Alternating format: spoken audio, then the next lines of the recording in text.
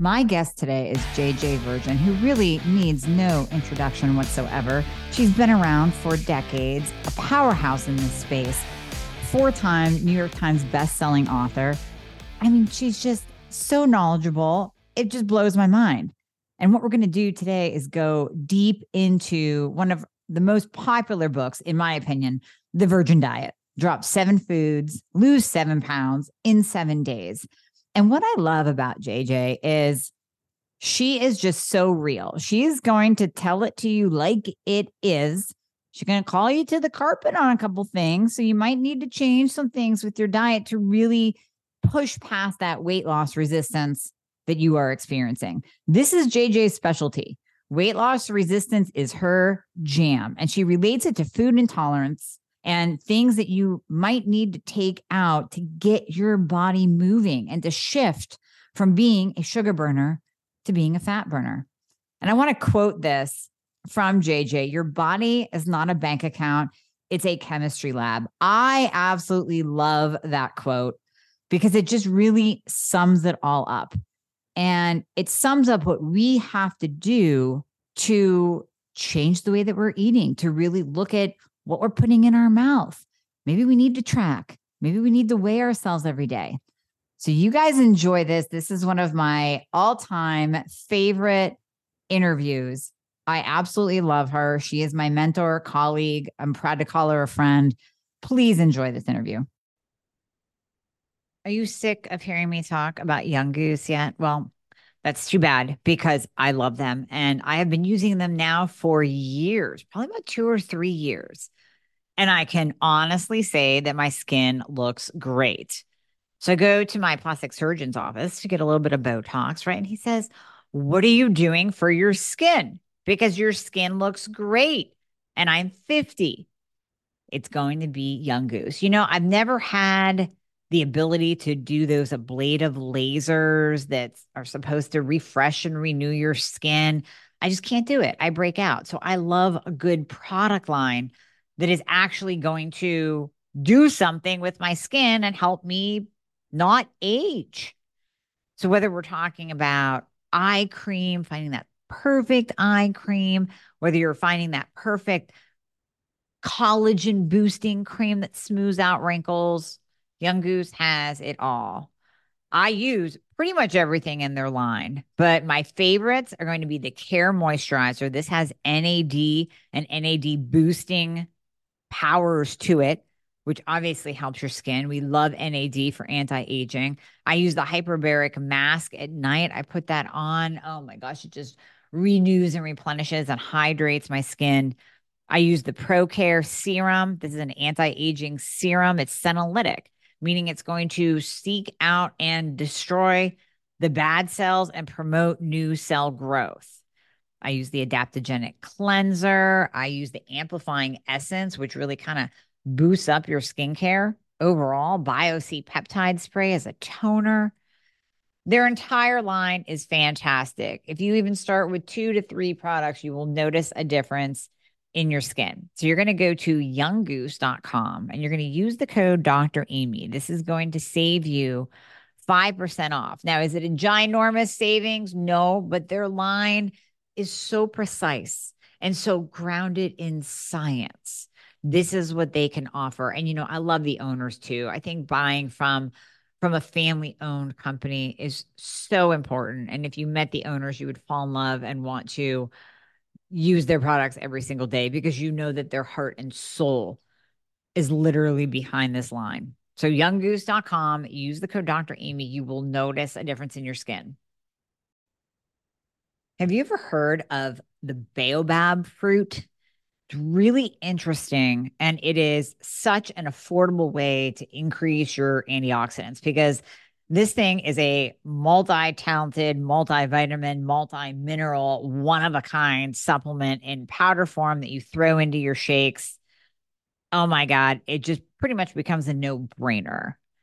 So this particular Baobab Boost from Trim Healthy Mama, my two favorite ladies on the planet, they introduced me to this amazing antioxidant and I fell in love. I put it in all the time every single shake that I have, I put the baobab powder in.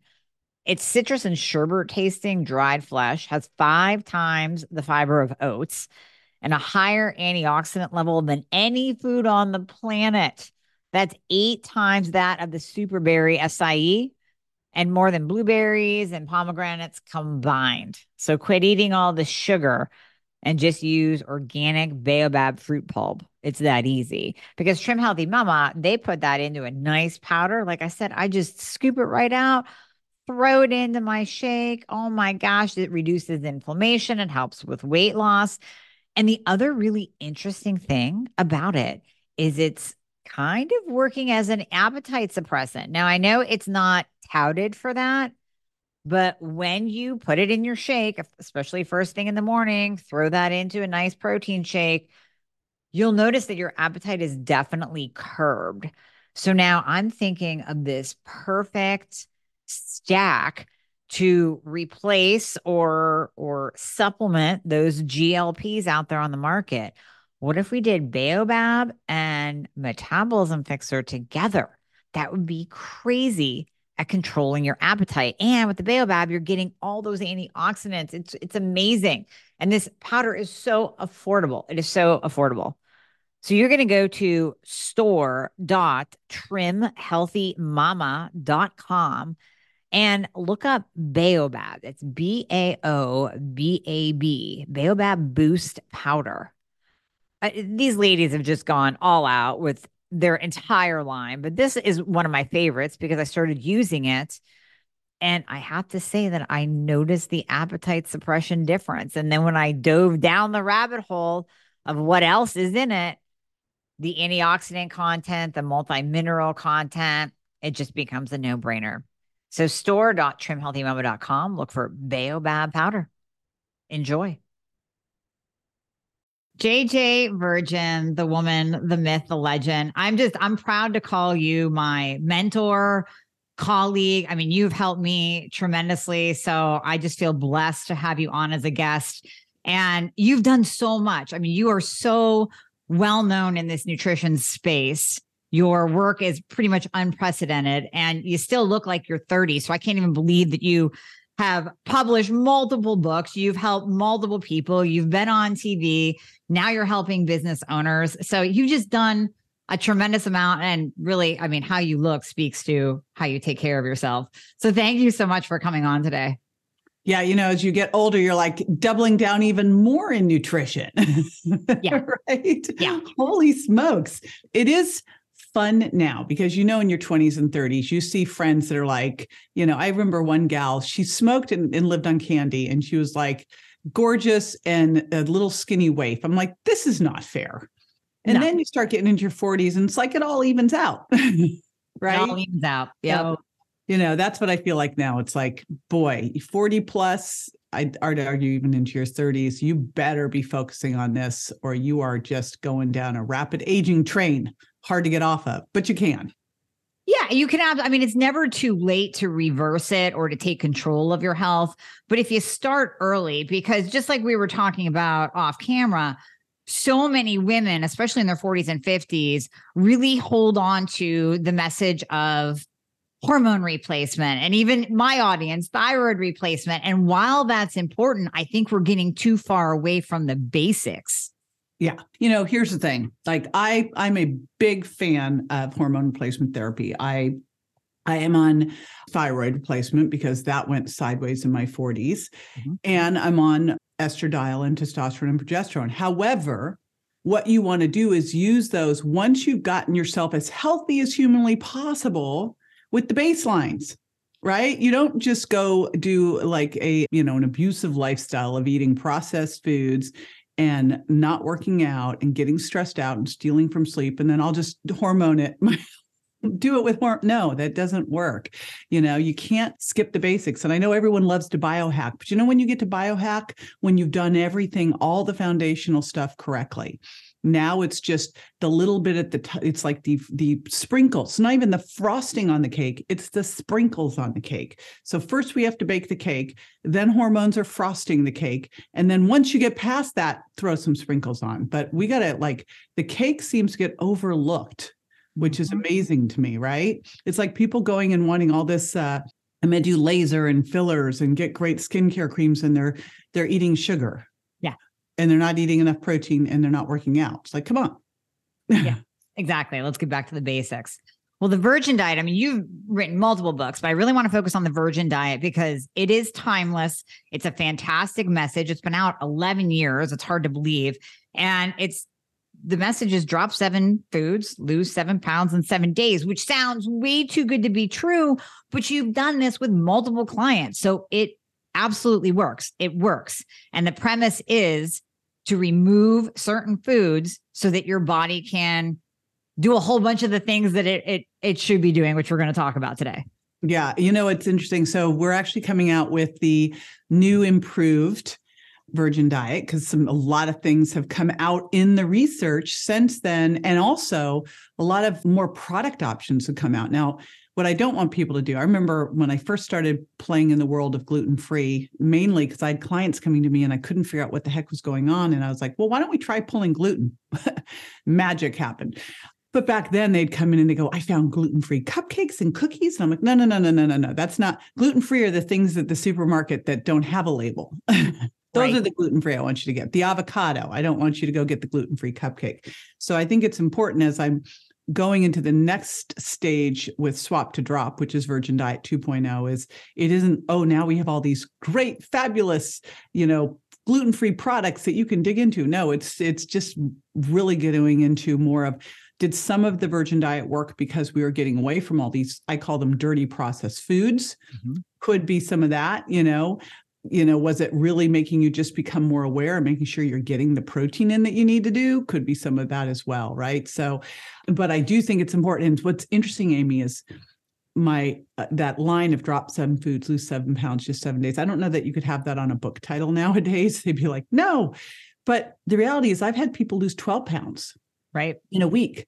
And then I've had people lose 2 pounds. And to me, it's really about taking 21 days, because it's 7's the first start, and pulling out foods that could be creating inflammation in your diet, in your body, and then letting your body have a chance to just breathe, cool down, and de-inflame. I don't think that's a word. And then looking at the end of those 21 days when you've swapped, and that's why the new book, Swap to Drop, it's not just pulling out those 7 foods. It's more importantly, what are the foods you're putting in their place that are going to help heal you?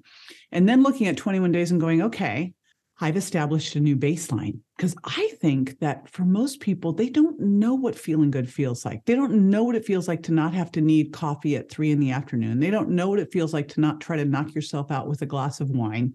It's like all these things that we accept as normal, using, like you go to the drugstore and all of the things they have for gut problems, all the pain medications and, diarrhea and constipation and bloating and all this stuff. What would it be like if you actually didn't have to use any of those things? And that's where we want to get you, is that baseline. And really what the Virgin Diet does that I think is revolutionary is it's not a diet. And people will come up to me and they'll go, I've been on this for 10 years. I go, but it's not a 10-year program. It's actually 3 weeks and then a discovery process to figure out which foods work for you and which foods don't. Right. So that you, and the reality is you should do that once a year, because gut permeability, you can get leaky gut at any point. But it's really an idea that we should carry into everything. Diets are tools. They're not absolutes, and they're not religion. I like that. Crazy for saying that, and I always say that because I just had to speak at an event where I had a lot of vegans at the event. And I'm like, listen, I'm going to give you science. Yep. I'm not going to talk religion. This is what's out there. You make the decisions that are right for you. But like, we get people in here warring, like in the nutrition industry. And I'm like, geez, let's just look at the research and then make decisions based on that, and then check in on our body and connect the dots, see what works best for us. And the idea that there's one thing that's going to work for everybody is ridiculous. And then you look at a lot of these diet books out there and I go, all right, since I know a lot of the people that have written the diet books, I always think people write the diet book for them. Yeah. And then they become like, this is everybody's book. I'm like, no, it's not, right. Give that program a try. See what works for you. See what doesn't. Take what works, put it into your everyday eating plan, let go of what didn't work, take that out of your everyday eating plan. Intermittent fasting, which I think is a terrible name, because we should stop eating 3 hours before bed. We should eat 2 to 3 hours after we wake up in the morning. So we have a restricted feeding window. That's how we should eat. Mm-hmm. That's pretty clear and established. That shouldn't be considered a diet. That should be considered flossing and brushing your teeth, right? We should be eating between a 9 to 12 hour window. We shouldn't be eating 15 hours or more, as Sachin Panda has shown in his circadian clock app, that the 90% of the United States eats 15 hours or more. Like they get up in the morning, wake up and just eat till they pass out. That's ridiculous. Mm-hmm. So there's specific things that I think are fairly absolute for most people, but for the most part, this is all an exploration, and everything that we do, I think, should be an invitation based on what your current goals are, what your lifestyle's like, and then you test this thing out and go, And so that's how I designed the Virgin Diet. It's you as your chief scientist, right, of your body. Mm-hmm. Yep. Who's going to test, who's got specific goals. And now you're going to test out to see, all right, so when I go through this, especially when we talk about autoimmune, because we know that especially dairy and gluten and eggs and corn and soy can be triggers here, right? What do I find as I started to do this? Am I starting to feel better? Could I find that if I went through and I pulled these foods out, and yes, I could take a food sensitivity test and that could tell me, but I don't believe it gives you the whole picture like you listening to your body gives you, where you really pull out the foods that tend to have the most potential to create an inflammatory response in your body. And again, a lot of that depends on how permeable your gut is. So you go through the process, you clear it all out. You've given yourself at least 3 weeks, 4 to 6 weeks better. And then you one by one test things and see how you feel.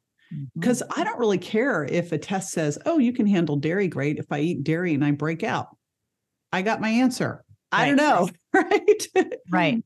Right. I love so much about that. So much of what you said, because number one, you're breaking it down into simple terms and you're just saying to people, pull these foods out that, like you said, scientifically, we know cause inflammation in the majority of people. Now you might luck out and you might be able to bring back, let's say, grass-fed dairy.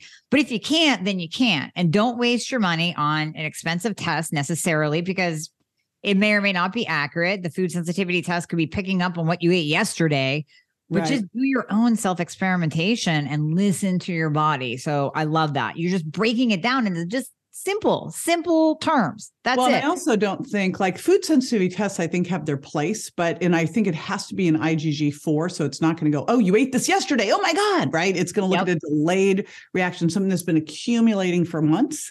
However, what you first want to do is clear out the most likely culprits and get gluten and fructose and alcohol and pain medications and stress under control, get those things dialed way down, and then give your gut a chance to recover. Because if your gut's inflamed and it's more permeable because of those things, and you go get a food sensitivity test, it's going to be like, whoa, I'm reacting to everything. And you hear it, right? There's nothing I can eat. I'm like, no, this is not helpful data at the moment. Right. Exactly. And then people freak out. Yeah. Oh my gosh, I can't eat anything. It says I can only have lamb. Exactly. So, yeah. Well, that's what I love is that you say that people can add it back in, like after 21 days. So you don't get that deer in the headlight look of, do you mean I can never eat dairy again, JJ? It's like, no, wait. Well, here's why. Here's the whole thing too. You pull out the classic top high five foods. What are they? Gluten. So gluten doesn't show up on a typical food sensitivity test because it's a different type of response. Wheat would, but gluten intolerance, about 40% of the population has genetic gluten intolerance. It's like little less than 1% is celiac. But the challenge with gluten is that number one, the challenge with gluten, the first challenge is glyphosate. So that's wreaking havoc. So, that's the bigger challenge with a lot of these foods. It's like, well, which part of the thing is it? Is it the glyphosate or the gluten? But we also know in the United States that we have super gluten by hybridizing it and dwarfing it. So it's got a more concentrated gluten content. And one of the challenges that gluten does is in the gut, it triggers the release of zonulin, and zonulin makes your gut more permeable. And so, it's just like things like I say, there's different things in your diet that people can use that irritate their gut or make it more permeable. Not helpful, Right. which people are like, oh, but it makes things absorb better. I go, not in the way you want that to happen. So gluten's not going to be good there. And fructose does the same thing, sadly. And fructose, I'm not worried about eating an apple, but I am worried about apple juice concentrate, agave syrup, high fructose corn syrup, all these things that we're getting concentrated, added amounts. No one's having leaky gut because they eat an apple a day, because those pectins are so gut healing and so good for the gut. But you start drinking apple juice every day, totally different story. Apple juice is worse for you than a soda. And every time I say that, it's like I said, and there's no Santa Claus and the earth is flat and all these horrible things, it's like, and I don't like your mom, it's like, it's just the way it is, apple juice is higher in fructose than a soda. And fructose is very problematic in terms of aging. It's the most aging sugar we have. So first thing you got to do is just go, all right, we're going to pull out gluten, dairy, eggs, corn, soy, peanuts, which I started pulling those 6 out. And I didn't pull sugar and artificial sweeteners out at first, because while sugar is disrupting the gut microbiome, messing things up and creating an environment for all of these food intolerances to happen, it wasn't creating the actual response. So at first I was like, nah, I'm going to just pull out gluten, dairy, eggs, corn, soy, peanuts, because when I looked at food sensitivity tests, eggs and dairy were always at the top. Then corn, soy, peanuts were next. And again, gluten was a different test, but we know what gluten does. What I discovered, Amy, is that if you don't pull out sugar, you know what people do when you pull out those other things? They replace it with sugar. Yes. Oh, yeah. Who would have thought? So, and then you really look at sugar and you go, okay, you look at what artificial sweeteners can do to the gut microbiome in terms of making you more glucose intolerant. You look at fructose and what it can do to the gut permeability.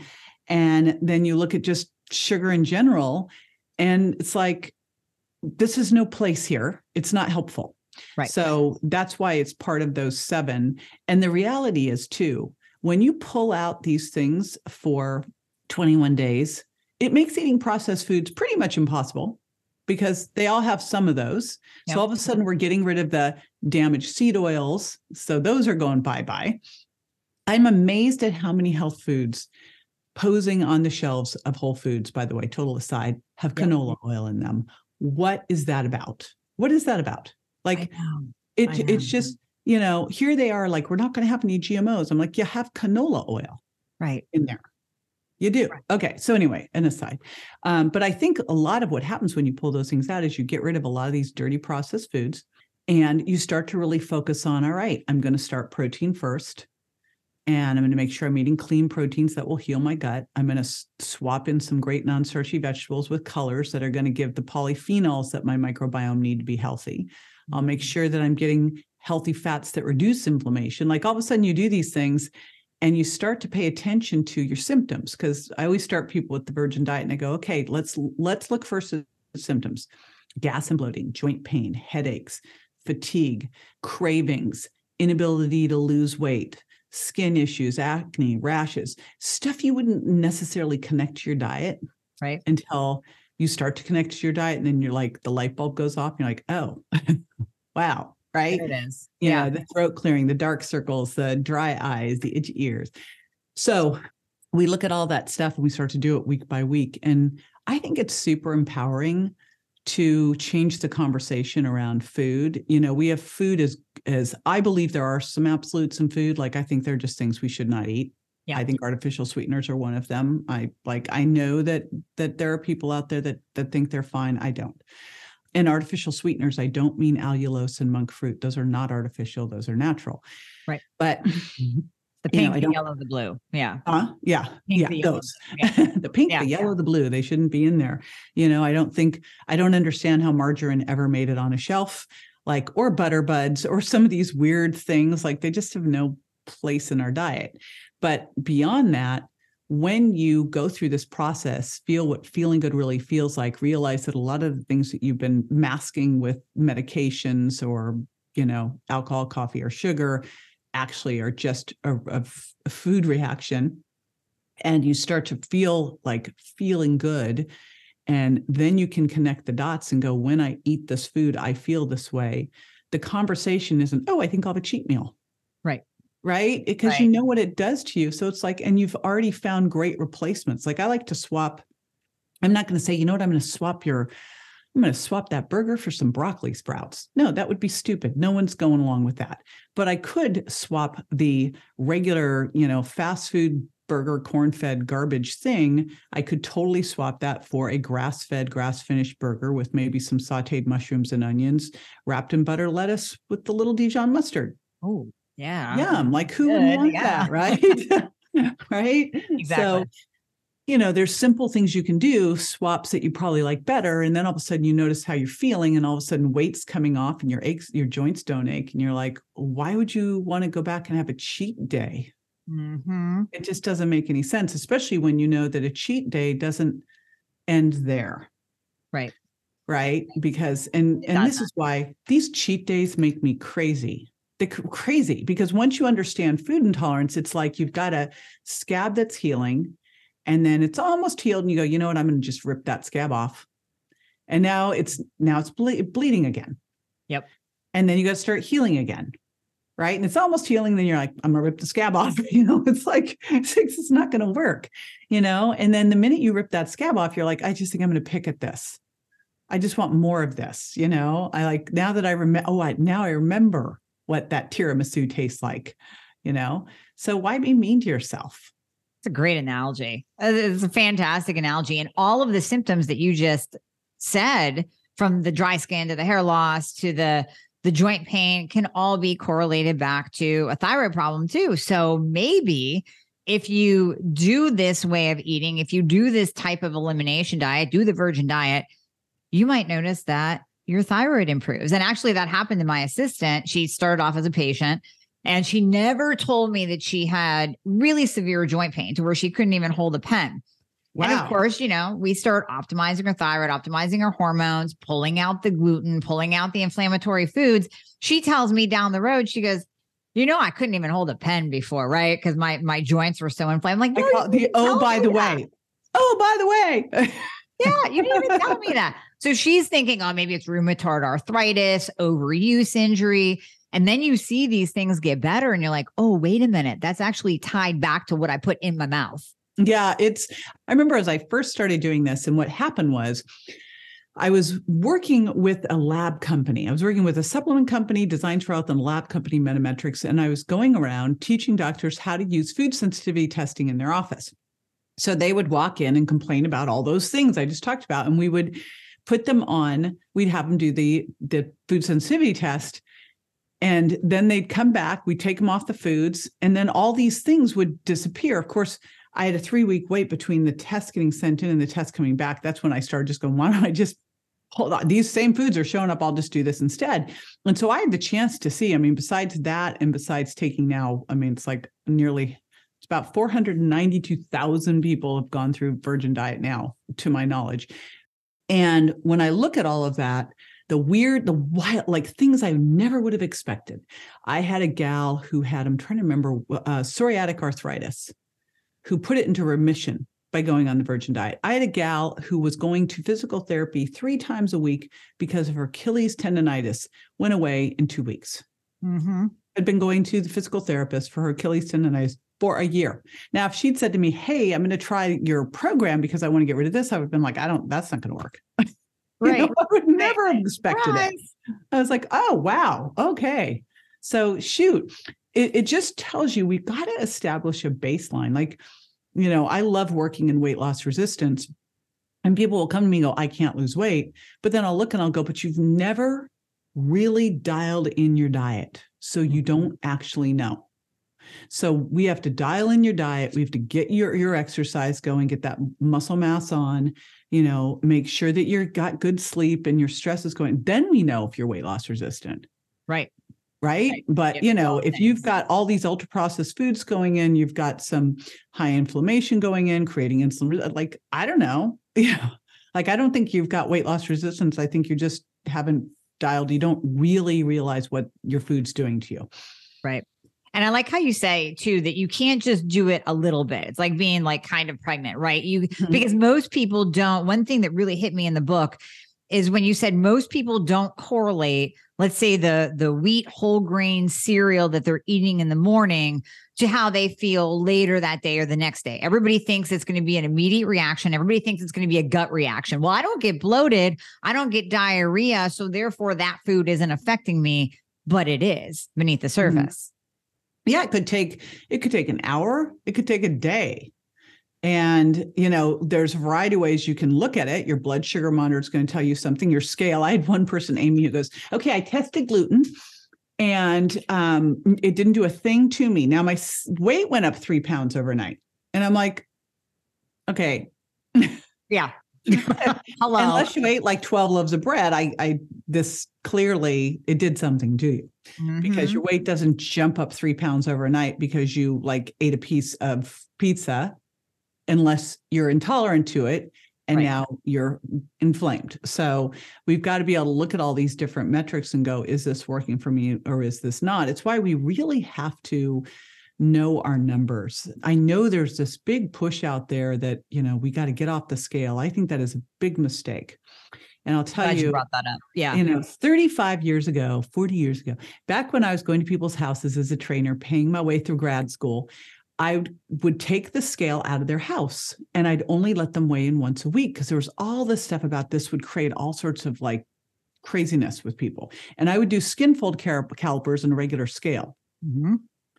And what I learned pretty quickly is that there was a big disparity. I knew it, I could between waist measurement, skin folds, and I knew that it had to be visceral fat, but I didn't have any modeling yet. Then bioimpedance scales came into being, and now I could look at a skin fold caliper, pinching an inch. Pinching an inch works for a metabolically healthy person, but the minute you become metabolically unhealthy and you're storing more visceral adipose tissue, that deep stuff you can't pinch, it becomes completely wrong. And you'll find people that can't pinch anything and they've got a lot of visceral adipose tissue. So I think we've got to retire pinch an inch and almost go like, if you can't pinch an inch, we've got a problem, right? So I started reevaluating all this information. First of all, people who weigh themselves daily tend to maintain their weight better. Now, I think we really have to trash our scale and get a bioimpedance scale and compare it twice a year to a DEXA scan, because we've really got to know what that weight's made up of, because someone could be 150 pounds. Like I'm a 150 pound female. Now, here's what's interesting. I've been 150 pounds pretty much my whole life.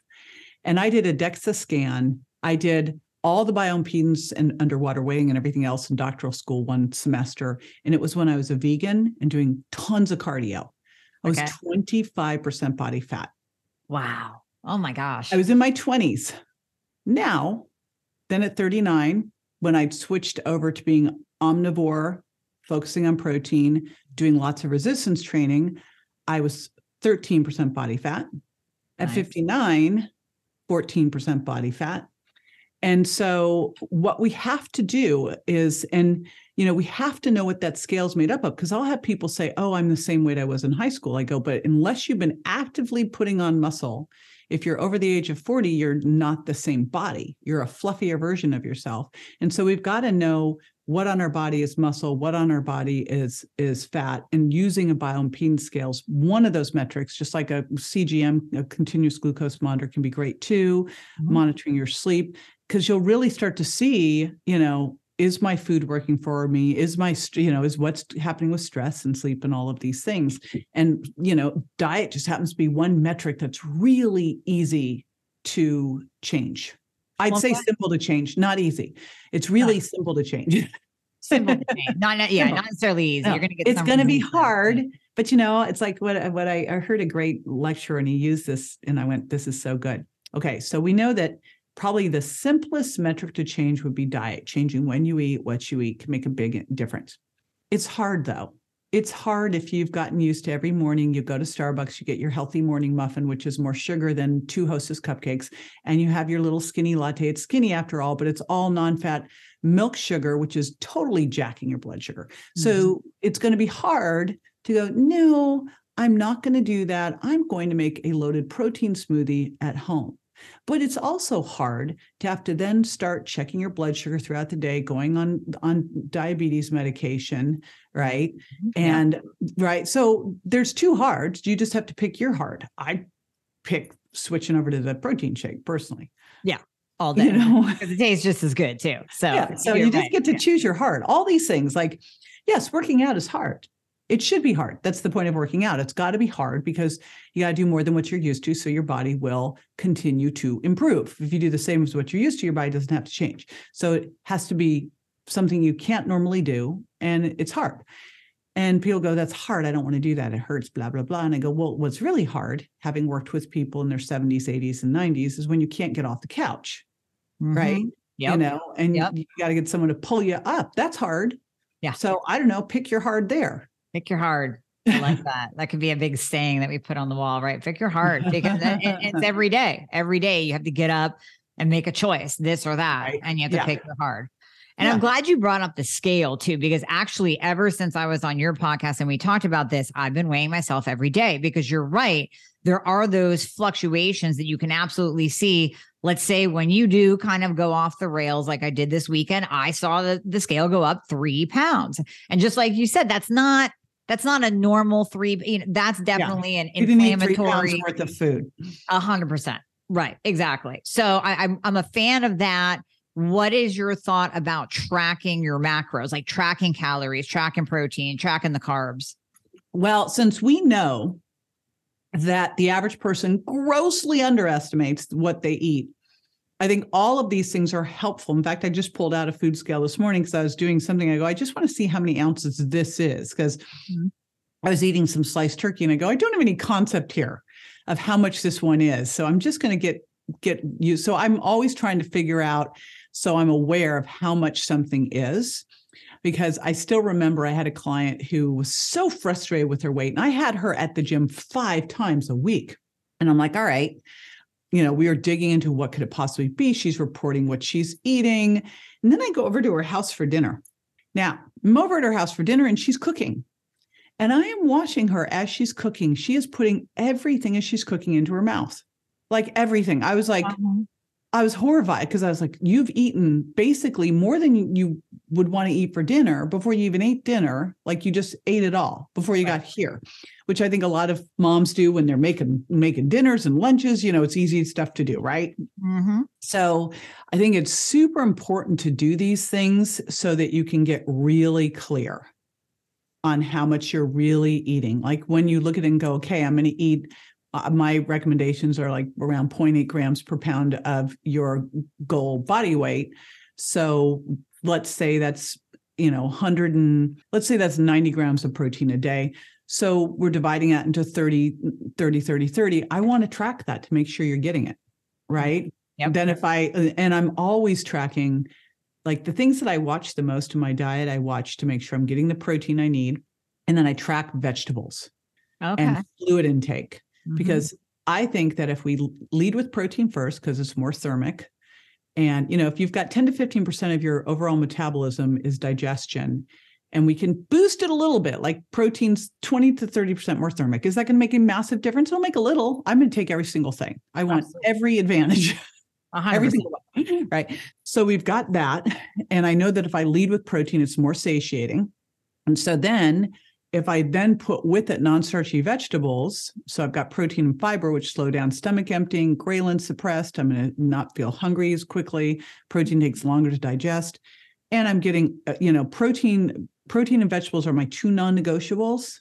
Like, I want people to get non-starchy vegetables for all of the polyphenols that feed the gut microbiome and the fiber. So that's where I always start, because I want to make sure you get those in.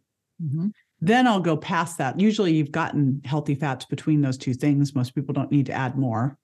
Right. And I don't find most women, like, you know, we still have to watch total calories. Right. You can lose it quickly with fats. Oh, yeah. Right. I mean, it's really easy to go, oops, just a little extra olive oil and some nuts and boof, you know, and then it's gone. Yeah. Just right. Like that. And it's like overloaded. And, you know, it might be healthy, but too much healthy food isn't healthy, because your body has to put it somewhere. And ideally, you've built muscle, so you've got a sponge for the sugar, and you can store those extra carbs in your muscle for energy. And maybe you have a little space in your liver, but, you know, liver doesn't have that much space. And so after that, if you've got too much, and the protein hopefully is going towards amino acids, there's all this controversy with protein, as you know, with like how much. And I remember someone pinged me, Amy, and they go, my manicurist, I kid you not, my manicurist told me that you can only absorb 27 grams of protein at a sitting. 27. Don't know where she came up with that, but okay.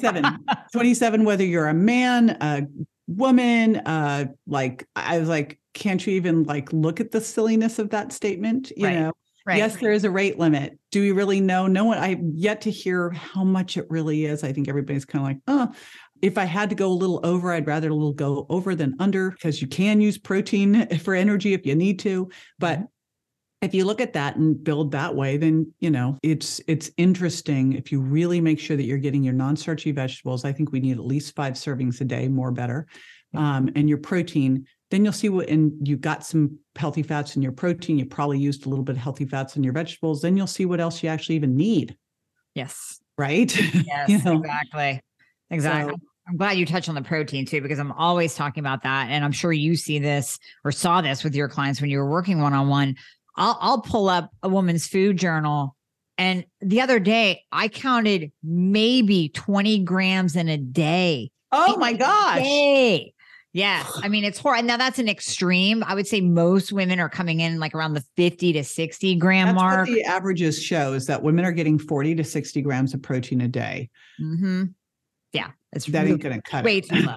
It's way too low. And then you wonder why your hair is falling out and it's thin, and why you feel like you're losing muscle and you're losing strength and you don't even want to go work out. I mean, it's coming back to protein, and your energy is low. Hello, protein and inflammatory foods. Boom. You increase your protein, you take out the inflammatory foods, you're going to feel tremendously better in a short amount of time. Yeah. In a very short amount of time. And that's what's amazing. Like in a week. Yeah. In a week. Yeah. And, I think that's what's important, because for most of us, we have been on a diet. We've been on 2. We've probably been on 10. Mm-hmm. And for most of us, we go on, and I'll tell you, the first couple of days of pulling foods that you're intolerant to out, the way that our body reacts to a lot of food intolerances is that it's created these antibodies. So and immune complexes. So as you first don't feed the beast, it's like, where is that? And you'll start to crave the foods that are hurting you, which I always say is awesome, because you're going to have a great impact. But once you get past 3 to 4 days, you're through it. And I think for so many of us, we've tried these programs and, 7 days in, we're like, okay, I still hate this and I feel like crap. Right. Yet if you can do something where you go, okay, wow, I notice a huge difference. And now I just need to go, what do I need to do to continue this? Right? Which things should I have? Which things shouldn't I have? And what are the hallmarks of a healthy eating plan for me? And I wish that there was a word for healthy eating plan and a word for diet, because I think we get them all bungled up. Yeah. I really think that the way we need to look at diets is, okay, these are the problems I'm trying to solve for. And what's something that's been shown to be therapeutic to affect that? And then let me test that and see what works in my body. Mm-hmm. Exactly. I know we would always say in the nutrition fitness space, clean eating, clean. Well, these days, what the hell is clean eating? I don't know. I mean, so you're getting a chicken from Walmart. Okay. It's protein, but it's loaded down with hormones and chemicals and God knows what else. So yeah, we do need it. We do need a new word. I think clean eating just means you left the United States. And that's all I can figure. You're in Italy having some gluten. Right. Yeah. And you're eating, but it's clean. Yeah, exactly. Sadly enough. So I want to dive into, before I let you go too, I want to dive into soy, because I have not yet. I talk a lot about gluten and its effect with the thyroid, that it's a basically molecular mimicker to the thyroid, and you're going to get that autoimmune flare. But the interesting thing about soy, obviously in the thyroid space, we tell people to avoid it. But I want to get the why behind it, because it can actually affect your hormones. It can affect fertility. It can affect the sex organs of babies and their nervous system if the mother eats it while pregnant. So can you expand on soy and what you found? Gosh, soy is another one that's so conflicting, and I was looking at I don't know if you've ever read any of Kayla Daniels' work.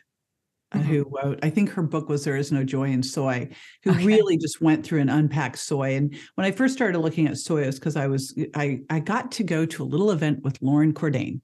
Do you know who he is? Oh yeah, he's the OG of the He's whole the paleo OG diet. of paleo. Okay, so I was in a little thing. This was like 22 years ago, maybe 23 years ago, probably 23 years ago. I'm in a little conference room in Las Vegas. There are 8 of us and Lauren Cordain.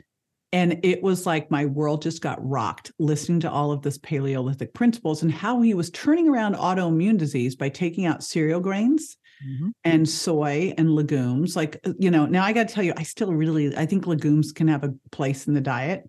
But if someone's really got autoimmune stuff going on, I think, and this was what my mentor back then taught me, is the sicker you are, the farther back in your ancestry you want to go. And the whole premise behind paleo is that, like, let's eat what we were eating 5,000 to 10,000 years ago.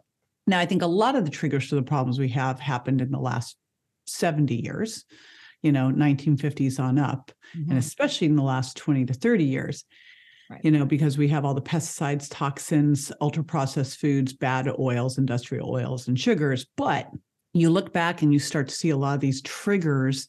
And so I think the autoimmune paleo diet protocol has a really, it has a definite place here to just test out and see what happens when you pull all these foods out. One of the key ones is soy. So as I started to dig into it, soy was used in Asian countries to remineralize, to get nitrogen back in the soil. Then they discovered if they heavily fermented it, massively, they could get rid of the anti-nutrients and use it as a protein source, right? So the key thing here was heavily fermented to get rid of the phytates, the lectins, the trypsin inhibitors, all the different stuff. But still, when you look at a lot of the research pulling it out, there's some research showing that it can be helpful with, potentially in the estrogen part of things for women. Right. But there's also all of the information about, like, young boys developing quickly, young girls, or not developing, young girls developing quickly, men having lower brain volumes. I certainly, unless I was I remember I was working with this group of athletes that were working to become the next heavyweight champ of the world. I did a lot of consulting in the heavyweight boxing world. Nice. I really exciting. Don't know why. That's kind of cool. Yeah. But somehow they were drinking. So I came they're like, and we want you to teach them nutrition. I go, really? Do we need to teach them, or why don't we just give them what they should be doing? And I'll explain why. But you can imagine a bunch of like 18 to 22-year-old guys. I was like in my 40s, and I was like, okay, kids, right. I know, but we're going to actually do something important here. But they were drinking soy milk. And I'm like, do you want man boobs? Like, this is the worst possible thing you could be doing. It's going to drop your testosterone. So, I think we've got to look at these things and go, what are some of the issues here? The goitrogens. When I was on Dr. Phil, we had 2 of our weight loss challengers who were vegetarians, who were living on soy. And I'm like, one of them's thyroid stimulating hormone was like, it was like 4.8, and the doctor would not give her any hormones because it was in the range. And I'm like, and I couldn't help her because she wouldn't stop the soy, and I still think of those 2 gals because they lost. They were like 2 of the ones that totally just didn't, they were the losers in the group, like not a good way. But you look at soy and we know that it can lower thyroid function. We know it's got the goitrogens. It's like questionable about the whole thing with hormones for men, for young girls, for young boys. And it's new to our food supply. So I know there's some positives in some of those phytoestrogens, but I also look at that and go, other places we could be getting those. Exactly. That don't have some of these potential issues. So, because it turns out there's a lot of foods that have phytoestrogens in them. So there must be a reason nature put those in. So I still don't think soy is a good option, especially for people with any kind of thyroid issues. And, we have, like, I don't know why you'd need to use it. We've got coconut aminos for soy sauce. And where else would you have to use it? Right. Yeah. Why add in the tofu? Why add in the edamame? There are so many other. Well, edamame especially is very problematic because think about it. It's not fermented. So the worst possible thing you could do is eat edamame. And restaurants were serving it up as an appetizer with all kinds of yeah. I mean, I lived in Japan. I was but here's the crazy thing about living in Japan. So I lived in Japan. I helped bring aerobics to Japan way back when. And you didn't know that, like weird little things that I've done in life. So when I lived there, I can tell you that what we think the Japanese diet is and what the Japanese diet is are very different things. Okay. And they the only time I ate tofu was their little like miso soup, had like a couple tiny pieces.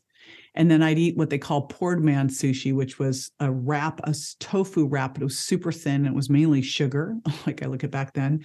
But their diet was like seaweed, fish, rice, and salad. That's what little vegetables and very small amounts. I'd have to order like 3 dinners. It was very small amounts of food. Okay. Teaching aerobics 5 hours a day. So it wasn't what people think of all this. Like I never once saw soy milk in Japan. I didn't see soy hot dogs, soy ice cream, soy cheese, soy yogurt, soy kefir, none of these weird processed foods. Like if you want to talk about an ultra processed food, look at soy, like anything soy, these soy ice creams and soy cheeses and soy and generally they'll have bad oils in them and they're just gucky and they taste icky. Too. Yuck. So I know that soy can be good because it's got more, it's got all the amino acids, blah, blah. But, I'm sorry, I don't see it if you've got a thyroid. I don't see it as a woman. Right. And I definitely don't see it as a man. And I don't see it using for a kid. So I don't see it. Yeah. How's that? not even necessary in our diet. Just take it out, eliminate it, done. Yeah. Okay, JJ, last question. I lied before I let you go. Last question. Insulin resistance, because I see it a ton with my patient population. If the thyroid is off, you're going to have dysregulated insulin. And the interesting thing, again, coming back to the Virgin Diet book, is a lot of these foods that we could call, I guess, healthy. I mean, there's that clean, healthy, whatever we're going to call it, right? Mm-hmm. Those foods alone, if they are affecting your gut, coming back, increasing the zonulin, increasing the permeability, can actually cause insulin resistance. So you could technically be on a low carb diet of sorts, be eating some of these foods that you really should be taking out, and you're still insulin resistant. You're still having that response to your blood sugar. So I think this is where a continuous glucose monitor is just like the greatest tool. Like I just think these are such great tools. And I don't know if I told you the story. So I'm wearing this continuous glucose monitor from Nutrisense and we post something on social about it. And I guess the hashtags the team used was like something around diabetes.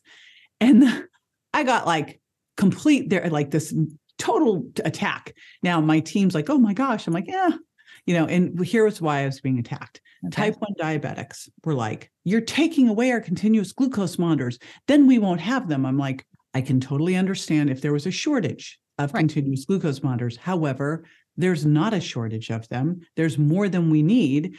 And what we do have is we sit here and talk about a pandemic. We have a pandemic epidemic of metabolic health problems. I mean, it is so ridiculous. And gosh, if all you did was start measuring your muscle mass and improving that, measuring your sleep and improving that, measuring your blood sugar and improving that, we would not have metabolic health problems. They would be gone. And so, we need to really use a continuous glucose monitor because it can really tell you, like, is this food working for me? You can overload on protein and hijack your blood sugar, right? It's going to increase insulin. It's not a safe, free food. Like nothing's a free food. You can't drink as much celery juice as you want, God forbid. You just you can't eat all the broccoli. There's nothing. We need to eat everything in balance. And that's where I think you really need to look at this in a whole picture, because you could be eating correctly and you could be exercising, but if you're not sleeping well, you can start to become insulin resistant. Right. You could be, doing loads of walking, but no muscle maintaining, and start to have some issues with blood sugar and insulin because of your stress. So there's all sorts of things that contribute to insulin resistance. And it is just the metric. I wish we had, and apparently it might be coming, the blood sugar. I think it's because we can't get the sensor. It's not into the blood, but I would certainly love to see if we could look at blood sugar and insulin in real time. Then we would, could you imagine? Because what we start to look at is we'll look at your fasting blood sugar, hemoglobin A1C, which is your blood sugar over the last couple months, and a fasting insulin. But what we really want to see is them, the minute one's a little off, now we've got some dysregulation. They should be playing together. And ideally insulin's 2 to 5, fasting, and your hemoglobin A1C is 5 or under. And I'll tell you, until I started wearing a CGM, I could never get my hemoglobin A1C 5 or under. Oh, interesting. Never. Yeah. Because I didn't have the information I needed to really connect the dots between what I was eating and things. It was funny. I was just talking to David Perlmutter about this, and he goes, "It is wild. Cashews hijack my blood sugar."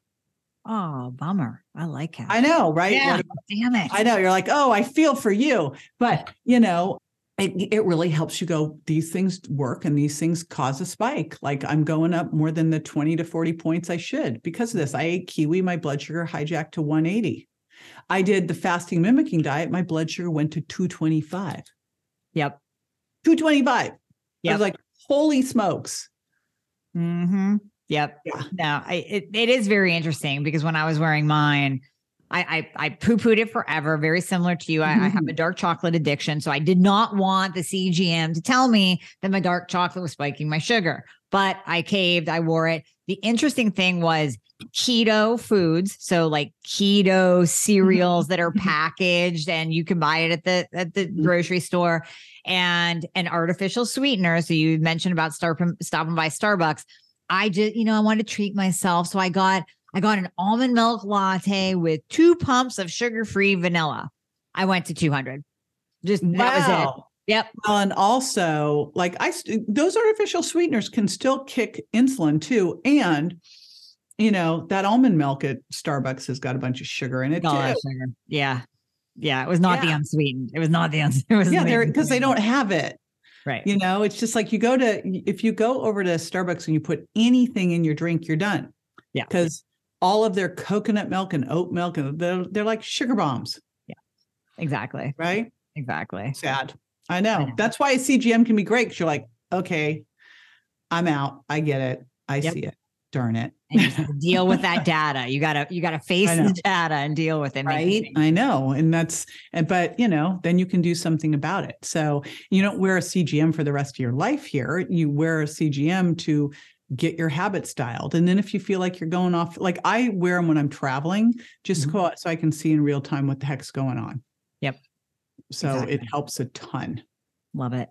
JJ, this has been awesome. I mean, this is everything that I wanted to deliver to my audience in just a nice, compacted, clear, concise form. So thank you so much for coming on and just imparting your knowledge to everyone. I appreciate it greatly. My pleasure. I really do. Anything that you have coming up? I know the book, the 2.0, Virgin Diet 2.0, anything else in the pipeline? You're doing so much all the time. Yeah, that's the big, we've been doing all sorts of little metabolism, like different rescue guides. That's what we're working on right now, or just simple. I like to take the science, synthesize it, put into simple action steps. So based on what you're working on, you've got a plan that you can do, because I think that's really important. And I think that's the most important message for everybody is like, you're not going to fix it all overnight. Just pick the thing that you need to focus on the thing, dial in the thing, then go to the next thing, right? So maybe right now it's a CGM, and then next you're going to go do your DEXA and start really focusing on improving muscle mass, just one thing by one thing, right? Yep. And prioritize, obviously, like thyroid takes precedence over a whole lot of other stuff. Right. Yeah, get that online, but do it all at once. Don't just do the thyroid medication, do all the things together so you can actually get rewarded for your efforts. I honestly don't think people should get thyroid medication unless they consent to really following the diet, because it's so clear. It's like, I wish it could be that way so people would understand the importance of it. But I might have people start signing off on that. Like, I agree. I promise. But I mean, it's purely because our jobs are to help people get healthy and do the right things. And it's, trying to put just here you are doing an integrative approach, but if you just take the hormones without doing the rest, you didn't. Right. It's a Band-Aid. So there you go. Thank you, JJ. I appreciate it so much once again.